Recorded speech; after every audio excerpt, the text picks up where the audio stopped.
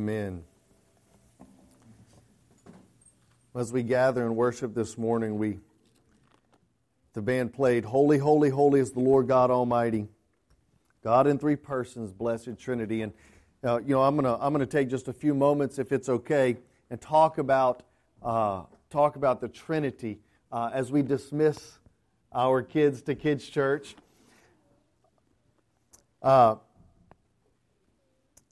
There are many scholars that believe that the Trinitarian idea, or the idea of a triune God, is something that was developed much later in Christian thought. And it wasn't until the 2nd or 3rd century that this idea of the Trinity really came to fruition. And in one sense, that's true, because Christianity is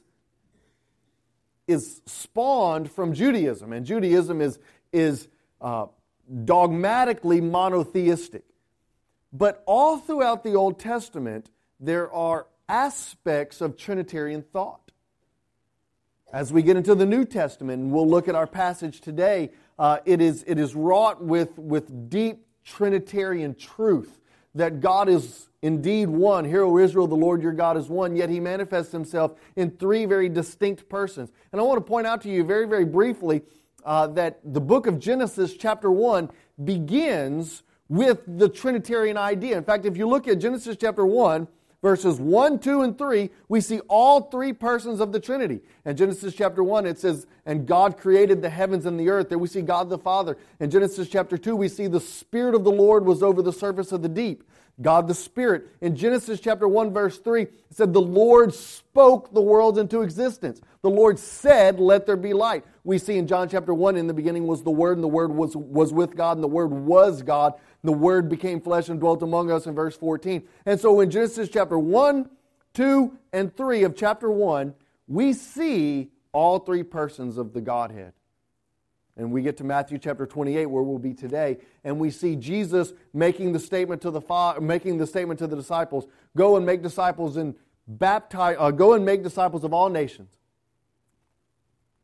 baptizing them in the name of the Father, Son, and the Holy Spirit." And if you look at that text, if you look at the language of the text, it says baptizing them in the name. Name is singular, yet we see it followed by the name of the Father, the Son, and the Spirit, equating all three, Father, Son, and the Spirit, to singularity of personhood, or singularity of being, yet a triune personhood. And so it is a very complex idea, but it's from the beginning.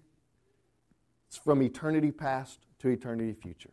So that's free. That was bonus for you this morning. If you have your Bibles, we're going to turn to the book of Matthew chapter 28. Matthew chapter 28. And everybody today, after they get home, they're going to begin their own personal study of the Trinity. And I'll say it like Augustine said it: if you can figure it out, it's not God. So if you do figure it out, you need to start over, because you haven't got it. You think you've gotten it. Augustine said, if you can understand it, then it's not God. God is so much bigger and so much beyond our understanding.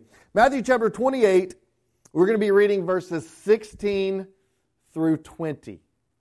Matthew chapter 28, we're going to be reading verses 16 through 20. And for all of those who have been with us through the entire study of Matthew, you will keenly observe that today we finish the book of Matthew. And all God's people said, Amen. Thank you, Jesus. Thank you, Jesus. I think we're going on almost 3 years in the book of Matthew. So I have a pastor friend of mine, took him 5 years. So we are on breakneck speed. Matthew chapter 28, we'll read verses 16 through 20. "But the 11 disciples proceeded to Galilee, to the mountain which Jesus had designated. And when they saw Him, they worshipped Him. But some were doubtful. Jesus came up and spoke to them, saying, 'All authority has been given unto me in heaven and on earth. Go therefore and make disciples of all the nations, baptizing them in the name of the Father, the Son, and the Holy Spirit, teaching them to observe all that I have commanded you. And lo, I am with you always, even to the end of the age. Let's pray.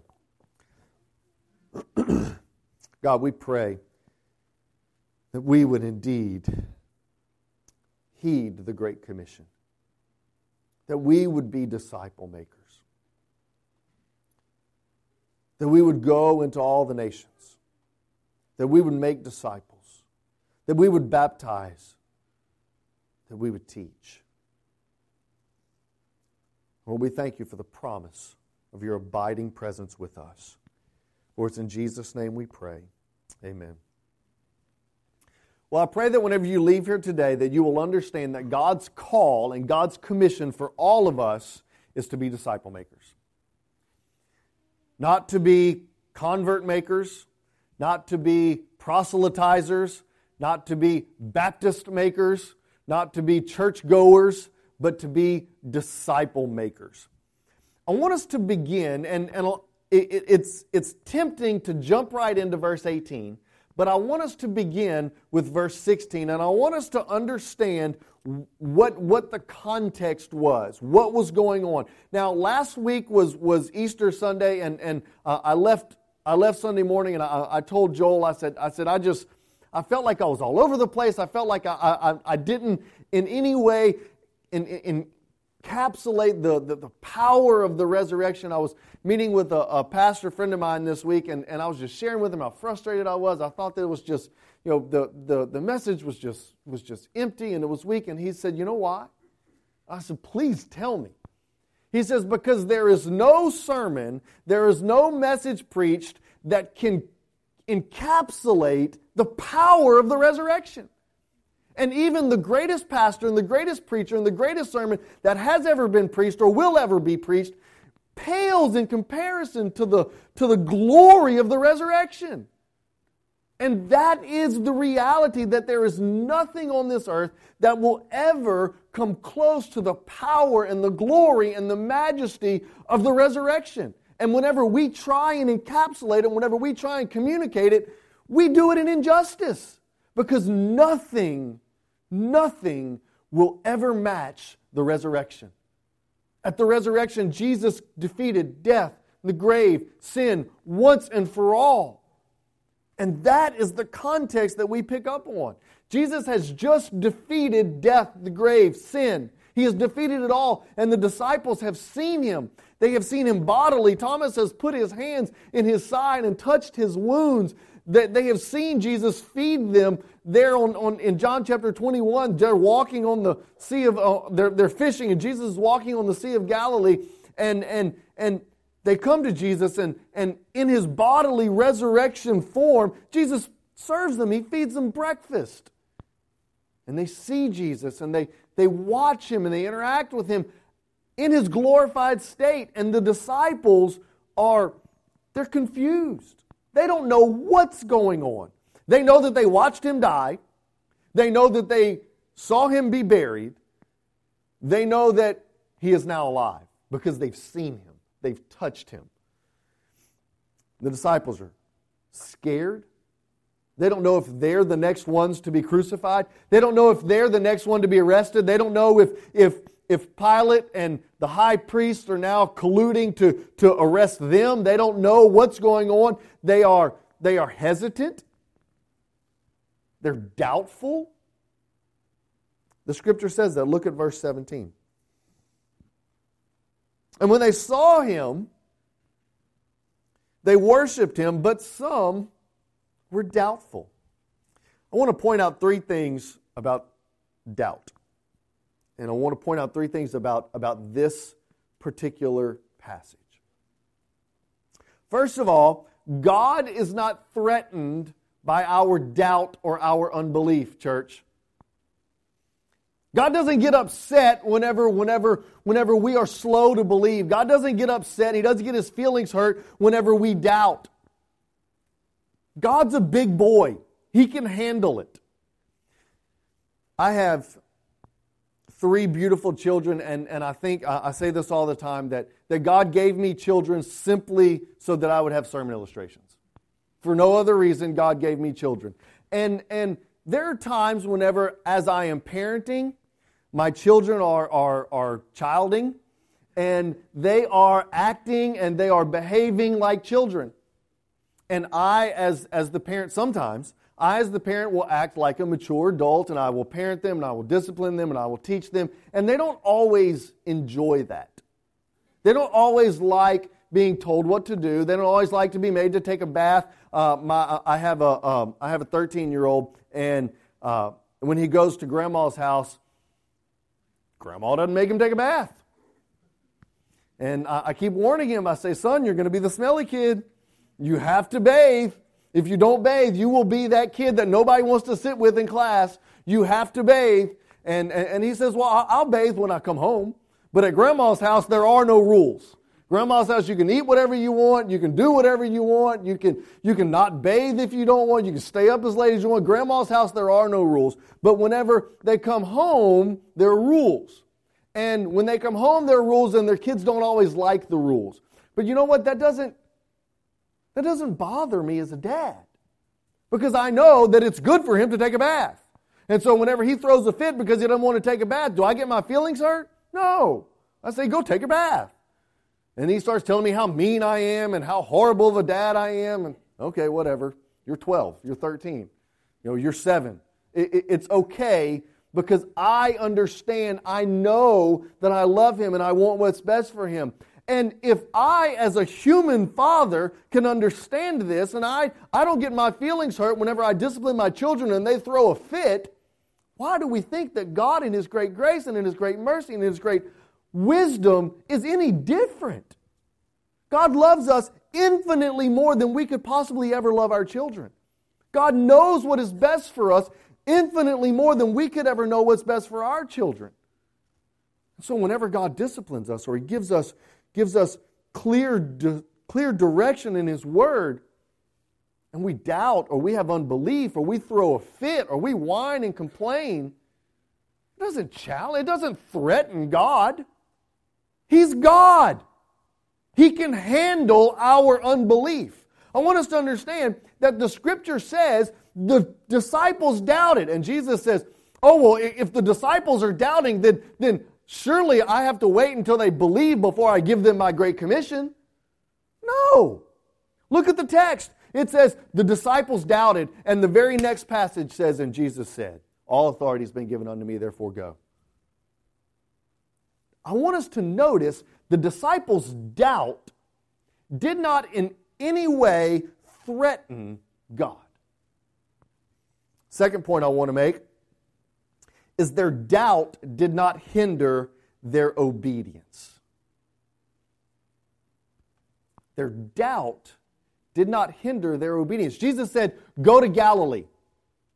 He said, I will meet you there. Go to Galilee. And they doubted. It says clearly in verse 17 that they were doubtful. That there were some of them who were doubtful. Now maybe it wasn't Peter, maybe it wasn't John because they had walked in the tomb. Maybe it wasn't Thomas, he had stuck his hand in the side of Jesus. Maybe it was Matthew, maybe it was Philip, maybe it was Bartholomew. We don't know.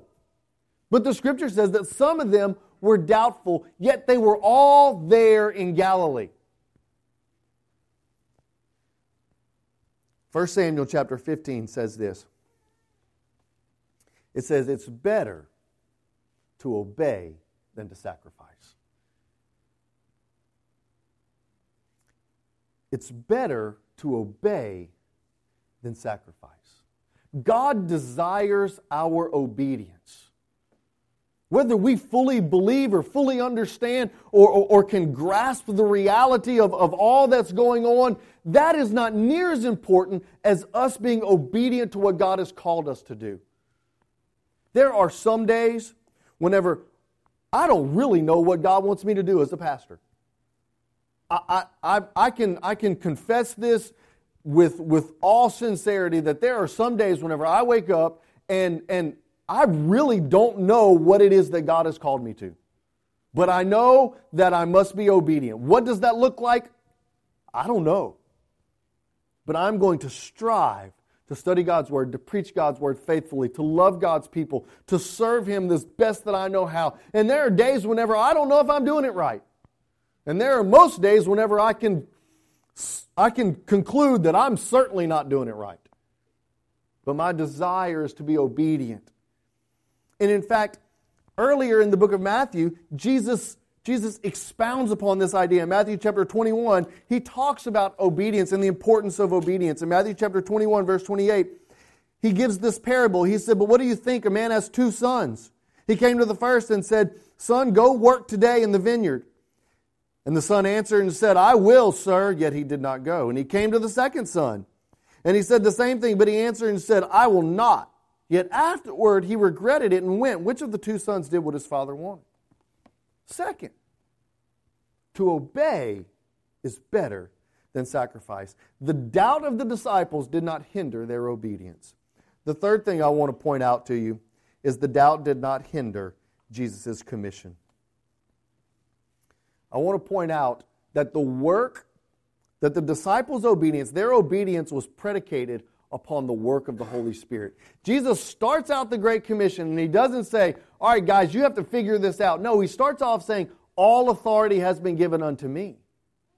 In John chapter 13, 14, and 15, Jesus talks about the coming of the Holy Spirit that will enable their obedience to the Great Commission. And so we must understand that our obedience is predicated on God working in us and God working through us. Their doubt did not hinder Jesus' commissioning, because Jesus understood their obedience would be predicated on the work of the Holy Spirit. All right, so let's look at the Great Commission itself. Now that we understand that it's okay to doubt, now that we understand it's okay to not have it all figured out, it's okay to not know what we're doing, but we are going to strive to be obedient to the Holy Spirit in our lives. So, what does that look like? Matthew chapter 28, let's look at verses 18 through 20. Jesus came up and spoke to them, saying, "All authority has been given unto me in heaven and on earth. Go therefore and make disciples of all nations, baptizing them in the name of the Father and of the Son and of the Holy Spirit, teaching them to observe all that I have commanded, and lo, I am with you always, even to the end of the age." I want to point out that the role of the followers was to make disciples. There are several verbal clauses in this passage.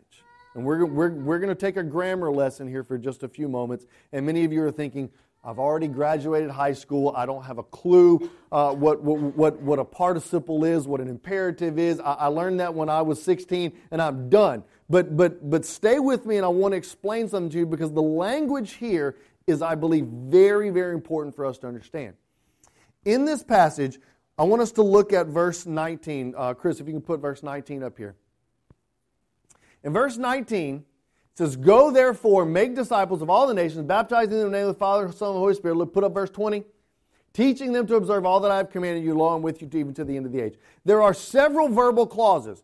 Go, make disciples, baptizing, teaching.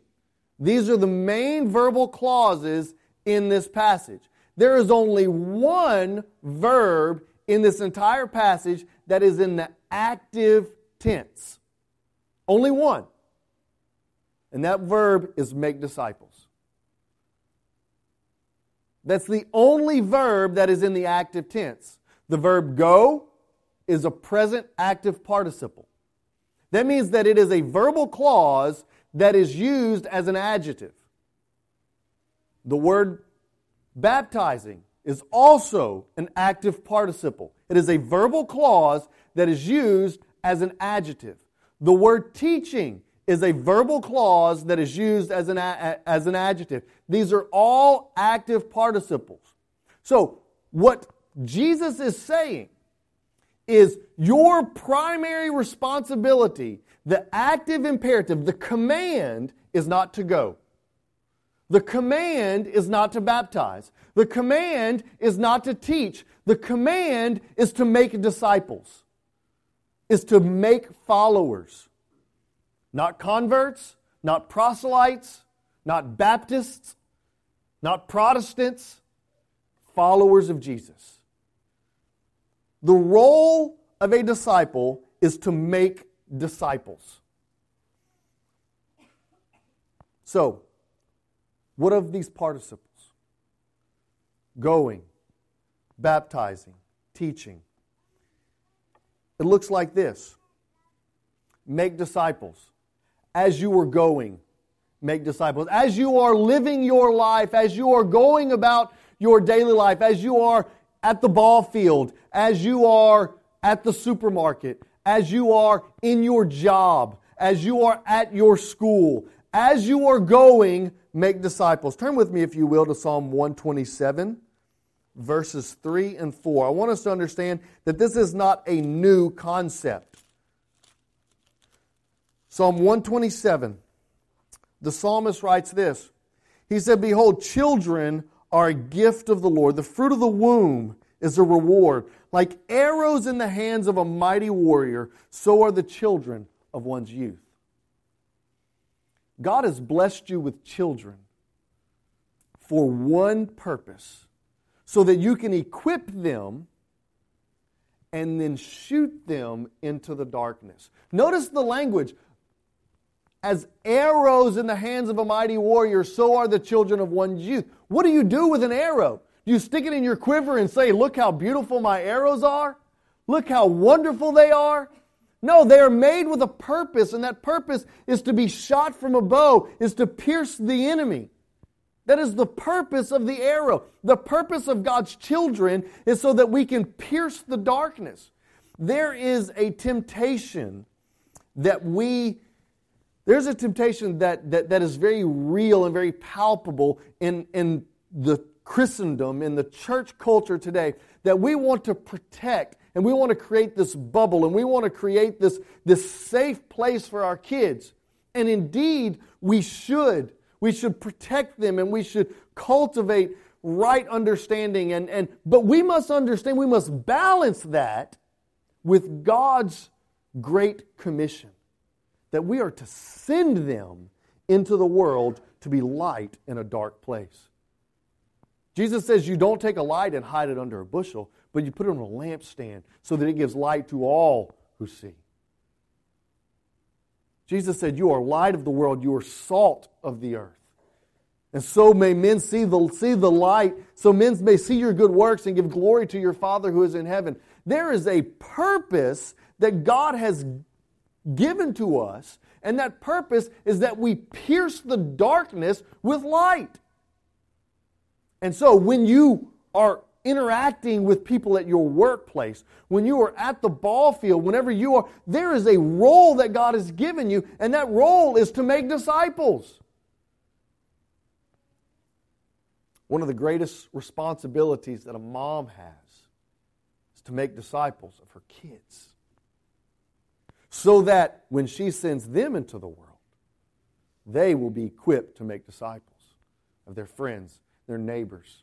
The most effective means of evangelism is not the preacher who knows how to preach and the preacher who knows how to share the gospel. The most effective means of evangelism is a plumber who loves Jesus, is an electrician who loves Jesus, is a stay-at-home mom who loves Jesus, an accountant who loves Jesus, a store manager who loves Jesus. Why? Because they are the ones who are interacting with the lostness. They are the ones who come in contact with every day the darkness, and they can pierce the darkness with the love of Christ.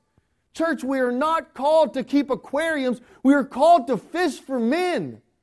We must understand that God has gifted us with the grace of God, and He has called us to be a fragrance of Christ to a lost and dying world. Amen? But that's uncomfortable, preacher. That's okay. Jesus gave the disciples very specific instructions. Make disciples. When? As you go. Where? Everywhere. Make disciples. He gave them another participle. He says baptizing. As people are brought into the faith, as people believe in Jesus, as people believe in the death, the burial, and the resurrection of Jesus, the Scripture teaches us that we are to baptize, that we are to baptize them in the same manner that Jesus was baptized in the Jordan, in the same manner that John was baptizing, that we are to baptize them as a symbol of inclusion, as a symbol of part of a community. And so we are to go into all the world. We are to baptize. We are to bring them into the body of faith. And lastly, we are to teach them. God meets us where we are. He meets us in the depth of our depravity. He meets us in the wrecks of our lives. He meets us in our depravity. He meets us in our despair. He meets us in our despondency. But He refuses to leave us there.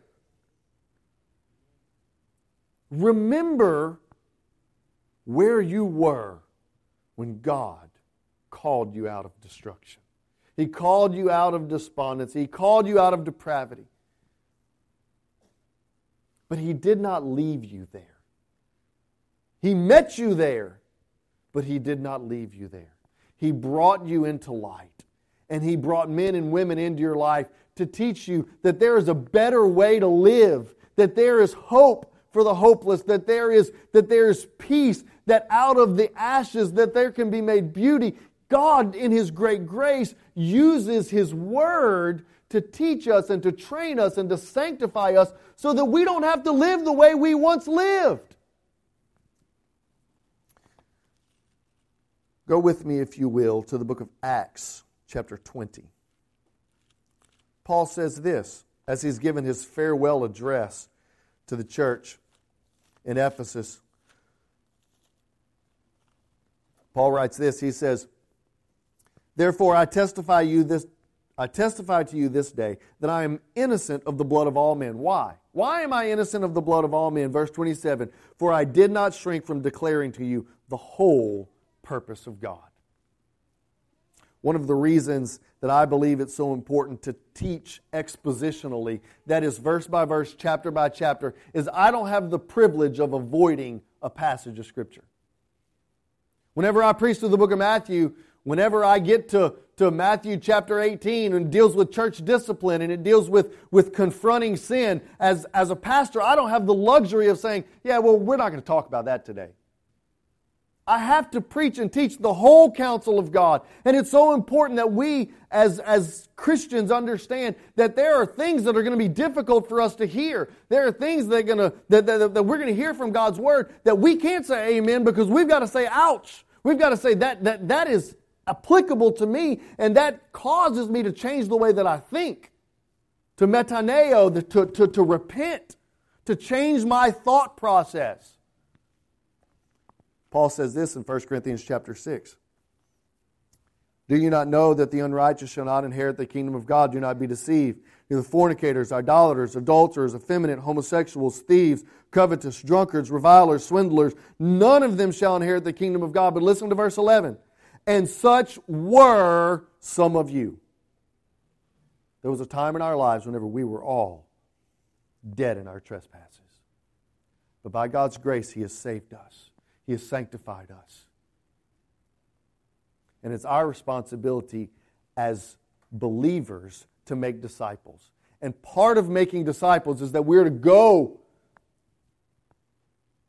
We're to go to the highways and the byways. Sometimes we're to go to the nations, to the ends of the earth, to China and to India and to Morocco and to South America and to Central America. Sometimes we're to go to the ends of the earth. Sometimes we're to go across the street.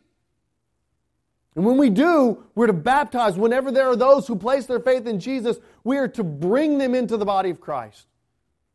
But that doesn't end, that we're to teach them the whole counsel of God's Word. Because such were some of us.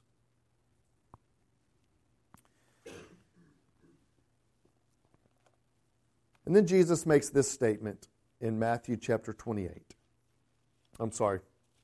Matthew chapter 28, verse 20. He finishes the same way he begins the book of Matthew. "And lo, I am with you always, even to the end of the age." Jesus ends His Great Commission with His abiding presence. He says, guys, you have a grave responsibility. Your role has been ordained by God. Do we realize, I want us to wrap our brains around this, that God in all of His great power and all of His great wisdom and all of His great sovereignty chose to use broken vessels, ignorant fishermen, zealots, tax collectors. He chose to use broken people to be the ordained method and the ordained means of the fulfillment of the Great Commission. He chose to use you and me to be the very means of the Great Commission. We are plan A and there is no plan B. God desires to reach every nation with the gospel, and He chose to do that through you and I, and there is no plan B. We are plan A and there is no plan B. That ought to be weighty. That ought to have a sense of oh man, you sure you knew what you were doing, God? Because I am woefully ill-equipped. And you're absolutely right. And that's why the end of verse 20 is so important. Because you and I cannot fulfill the Great Commission. We can't do it. There's some days whenever I can't even parent my kids. Some days I can't even run my own household, let alone fulfill the Great Commission. There are some days whenever I can't even pay my bills. I can't do the very simple things in life. How in the world am I going to fulfill the Great Commission? Verse 20. The presence of the God of the universe is abiding with us. I want us to understand that Jesus, giving His marching orders, bookends it. The whole book of Matthew is bookended with the abiding presence of Jesus. Go with me, if you will, to the book of Matthew chapter 1. The first time Jesus is introduced in the Gospel of Matthew, the very first time He is introduced as the abiding presence. Matthew chapter 1, verse 21. The angel shows up to Joseph and he says, "Behold, the virgin shall be with child and will bear a son, and they shall call his name Emmanuel," which means what? God with us. God abiding with us. God's presence forever with us. That's how Jesus is introduced to the gospel. That's how Jesus is introduced to the audience of the Gospel of Matthew. And how does He end the Gospel of Matthew? "Lo, I am with you always, even to the end of the age." God's abiding presence. Isn't it wonderful? Isn't it so comforting that God has given us this great commission? And He says, but it's okay because I am going to enable you to do it. It is not up to your power and your strength. It is up to God and His great grace and His great mercy through the abiding presence of God. The authority of Jesus is what will fulfill the Great Commission, not the ability of man. Because you and I are going to mess it up. I've already messed it up. You and I are going to fail. But you know what the great thing about the gospel is? Is that Jesus anticipates and expects failure from us more than we do from ourselves. That's why He gives us grace. Remember the Last Supper? Jesus looked at Peter. Peter said, "I'll never deny you." Jesus expected failure from Peter more than Peter expected it from himself. And even in the midst of Peter's failure, Jesus washed his feet. He loved him. Jesus died on a cross to take away his sin. Jesus rose victorious to purchase for him eternal life. And then has given him the Great Commission and says, "Peter, James, John, all the disciples, all of my disciples, you have one job. Make disciples. Everywhere you go, baptizing them, teaching them. And here's the kicker: I will be with you. Through my Holy Spirit, I will give you the ability to do what you cannot do. So here's your marching orders, church. Make disciples. Of your co-workers. Of your neighbors.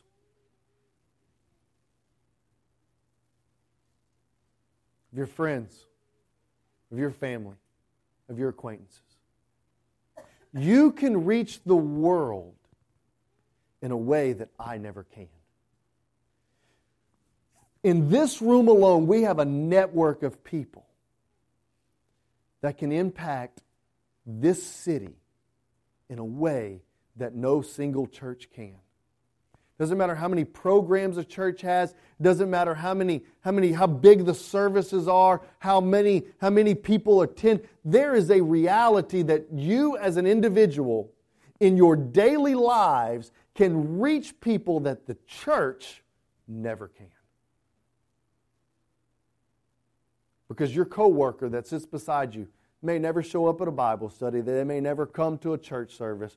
But you know what? They got to come to work every day and sit right next to you. And you have a responsibility to be a fragrance of life. That mom that brings their kid to the soccer game every week may never come to a church service. They may never don the doors of a church. They may never come to an event. But they're bringing their kid to the soccer field every day. You have the responsibility to be the fragrance of life, to make disciples. Let's pray.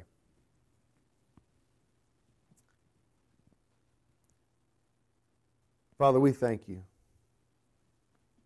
that you've given us this grave responsibility, yet you've promised us your abiding presence. God, we understand that we are woefully ill-equipped.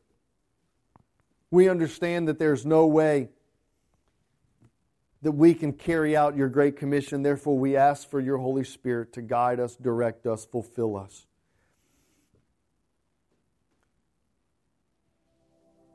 Lord, there are those here this morning who desperately want to be obedient, yet they don't even know what that means. You know not. Come to me and ask of me, and I'll tell you great and mighty things which you know not.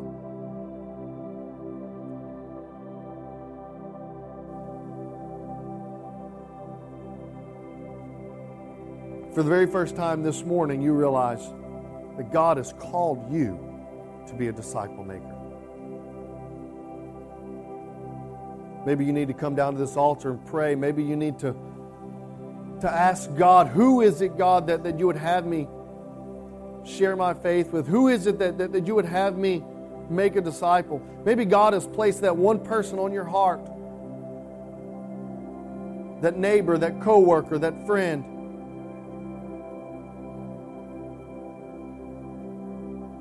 Maybe this morning God wants you to pray for them. Pray that God would give you the opportunity. Pray that the Holy Spirit would go before you. Church, we are plan A, and there is no plan B. Now may you burden us with the reality that our world is dying. And they're going to spend eternity in a Christless hell apart from faith in Christ. Maybe there are those of you here who need to place their faith in Jesus, who need to be baptized, who need to become a part of the church, of the body of Christ. During this time of invitation, may you do business with the Holy Spirit. Don't leave this place without being obedient. Your doubt does not hinder your obedience. God, may your Holy Spirit move in this place. In Jesus' name we pray.